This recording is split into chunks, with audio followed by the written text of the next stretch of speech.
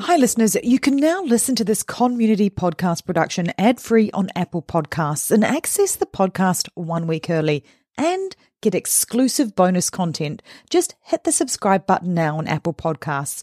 Or if you want access to all of the above, plus video versions of the podcast, head to patreon.com/Stop the Killing.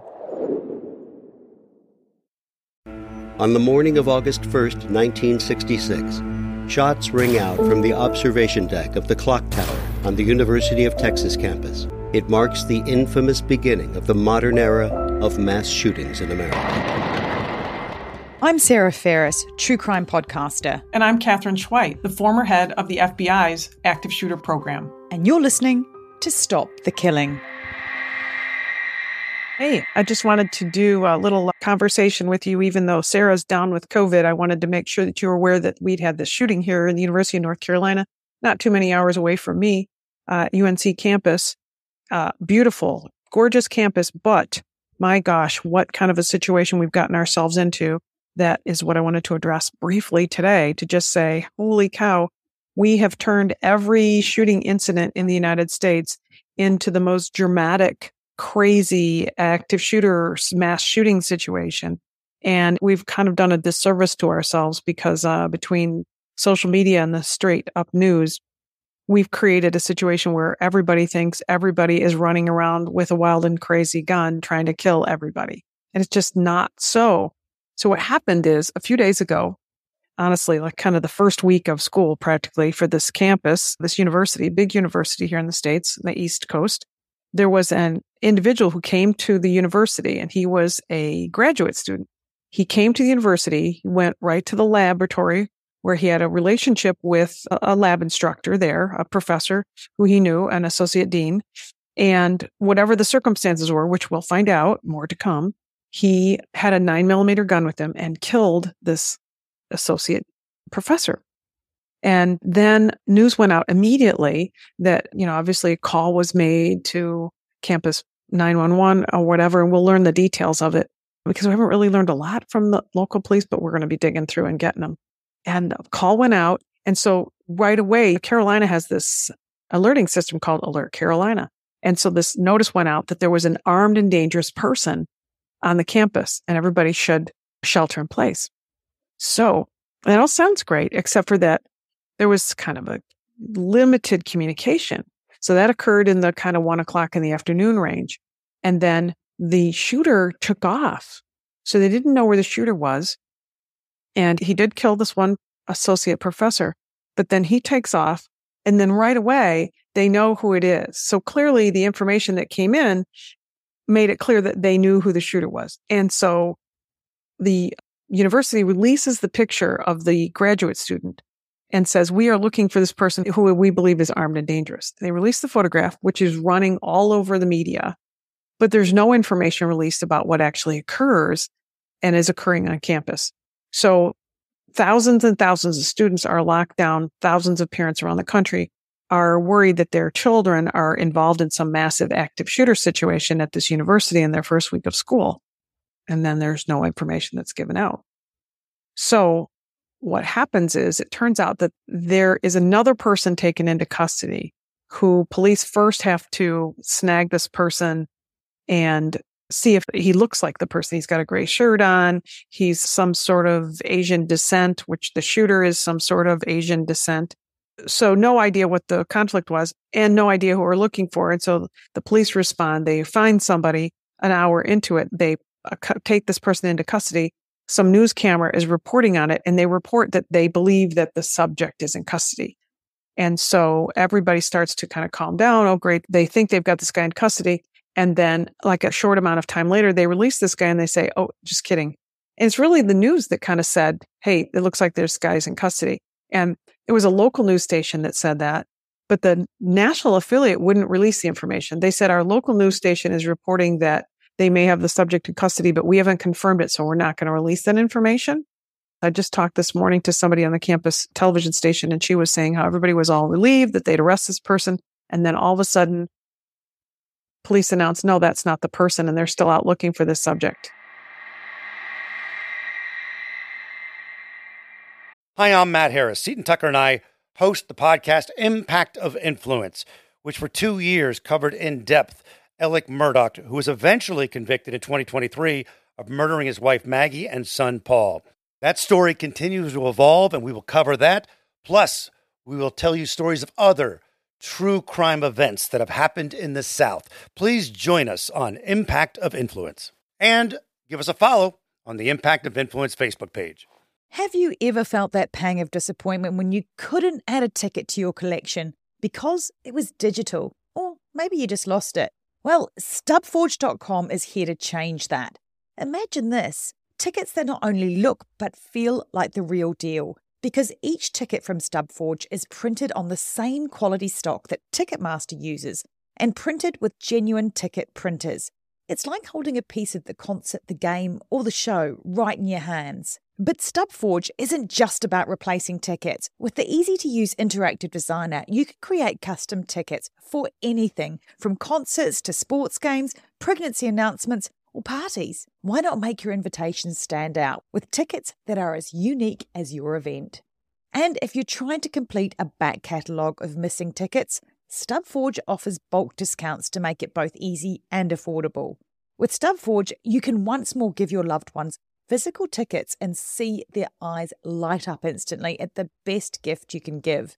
So whether you're looking to reignite your ticket collection, craft the perfect gift, or send the coolest invites, head over to StubForge.com. Start creating today and see how StubForge makes every ticket a story worth saving. Visit StubForge.com and start making tickets today.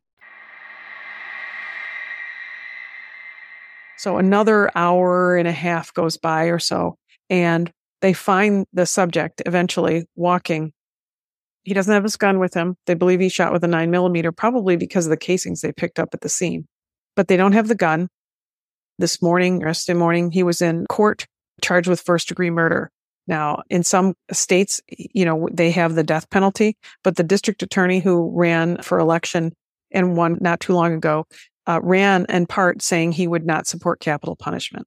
So this subject is not going to be risking capital punishment, meaning death penalty, but he will face first-degree murder charges there in North Carolina. But there's a lot of cleanup that has to be done, more to come in terms of, what kind of notices were given to people on campus and to the parents in general on social media, on regular media. When was it given? What did the police know when kind of situation? That's inherent, right? Law enforcement, the university is going to do a report afterwards to determine what should we have done? What could we have done better? And that's important that they do that for every shooting. But right now, there are thousands of students on that campus who were there and didn't know what to do and didn't have any information, and they were speculating. There's video footage that's out on TikTok showing kids jumping out of classroom windows because they'd been locked down for an hour and they wanted to leave. Just things that weren't necessarily great to see in terms of, hey, run, hide, fight is there for a reason. Stay locked down until law enforcement tells you you're free to go.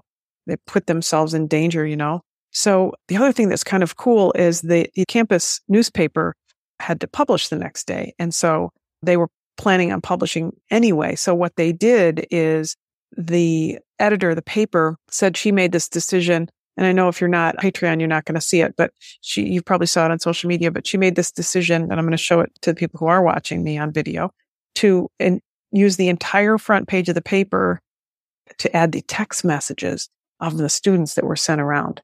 So it kind of shows you how scared everybody was. So they're in declining font size, but it says, "Are you safe? Where are you? Are you alone? Guys, I'm so fucking scared. Hey, come on, sweetheart. I need to hear from you. Can you hear any gunshots? Please stay safe. Barricade the door if you think you can run and get to a place that can lock down. My teacher is acting like nothing is happening and I'm freaking out." So it's a fascinating front page of a paper, something I've never seen happen before. So there'll be more to come, but I wanted you to just mention this shooting that we had here in North Carolina and how it has added to the dialogue about how much do we tell people? When do we tell people? How long do we stay locked down? Who is locked down? This was really, as it turned out, kind of a workplace violence situation. One guy angry at one guy, which is something that I had said on the news at the time, is that that's kind of what it seemed like. But then it still kept everybody locked down for a really long time. And was that the right thing to do? And if they hadn't done that, it's easy in hindsight to say they should have told us everything was all clear. but they didn't know where the shooter was, right? So it's important to think that you can't look in retrospect and say, oh, this is what the campus should have done or police should have done. I mean, I think what I saw them do was they executed fantastically, just the way they should have. And the public needs to kind of catch up and understand that it takes time for police to know actually what's going on from a situational awareness standpoint. So there's going to be more to come as we find out more about who this guy is, why he did it, were there signs ahead of time, where did he get the weapon that he used, and then, what kind of communication was made with the community at the time, both online and in person, and can they improve that over time? So more to come. Stand by. Thanks for listening. And if you want to know more, Catherine's book, Stop the Killing, is out now. For more details, go to catherineschweit.com. Please consider also supporting our independently made podcast. It's simple to do. Go to patreon.com/Stop the Killing. And for as little as the price of a latte a month, you can be part of the solution to stop the killing. Patreon rewards range from official do-gooder status to ad-free episodes, autographed books, and opportunities to connect with us directly for your business, school, church, or even just a book club chat. But just knowing that you are part of a movement that has the power to make your community safer, well, that's got to taste better than a skinny cappuccino any day. So please head to patreon.com/Stop the Killing now and polish off your do-gooder halo and make sure to include your name so we can give you a shout out. This podcast is a Community podcast production. That's Con with an N. If you want more content, then head over to Community Podcast at Instagram, where you'll find trailers on more binge-worthy true crime, like the award-winning podcast Conning the Con. And check out our show notes for all the links mentioned. Finally, if you want one takeaway action that you can do right now that can help make our community safer, please share, rate and review this podcast wherever you listen. Everybody needs to know that they hold the keys to see something and say something. Together, we can stop the killing. It's one of those things you hope never happens, but you better train for it, because it will happen, and it will happen in places you wouldn't expect.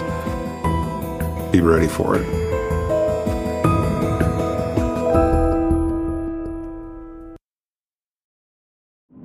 True terrors of horror, bizarre happenings, unexplainable events. On our podcast, Disturbed, terror takes center stage. Each episode is a journey into the darkest corners of human existence, delving into bone-chilling tales of kidnappings, serial killers, maniacs, and the very essence of your worst nightmares coming to life on this weekly true horror show. Disturbed is not for the faint of heart. It's an exploration of real, unadulterated horror sourced from everyday people. Each episode is a descent into the macabre, where we narrate stories that will leave you on the edge of your seat and crawling in your skin. We navigate the disturbing narratives that lurk in the shadows, offering a raw and unfiltered listen into the most terrifying aspects of the human experience. Enter at your own risk and let the unsettling tales unfold in the haunting realm of Disturbed. And remember, listeners, stay safe out there.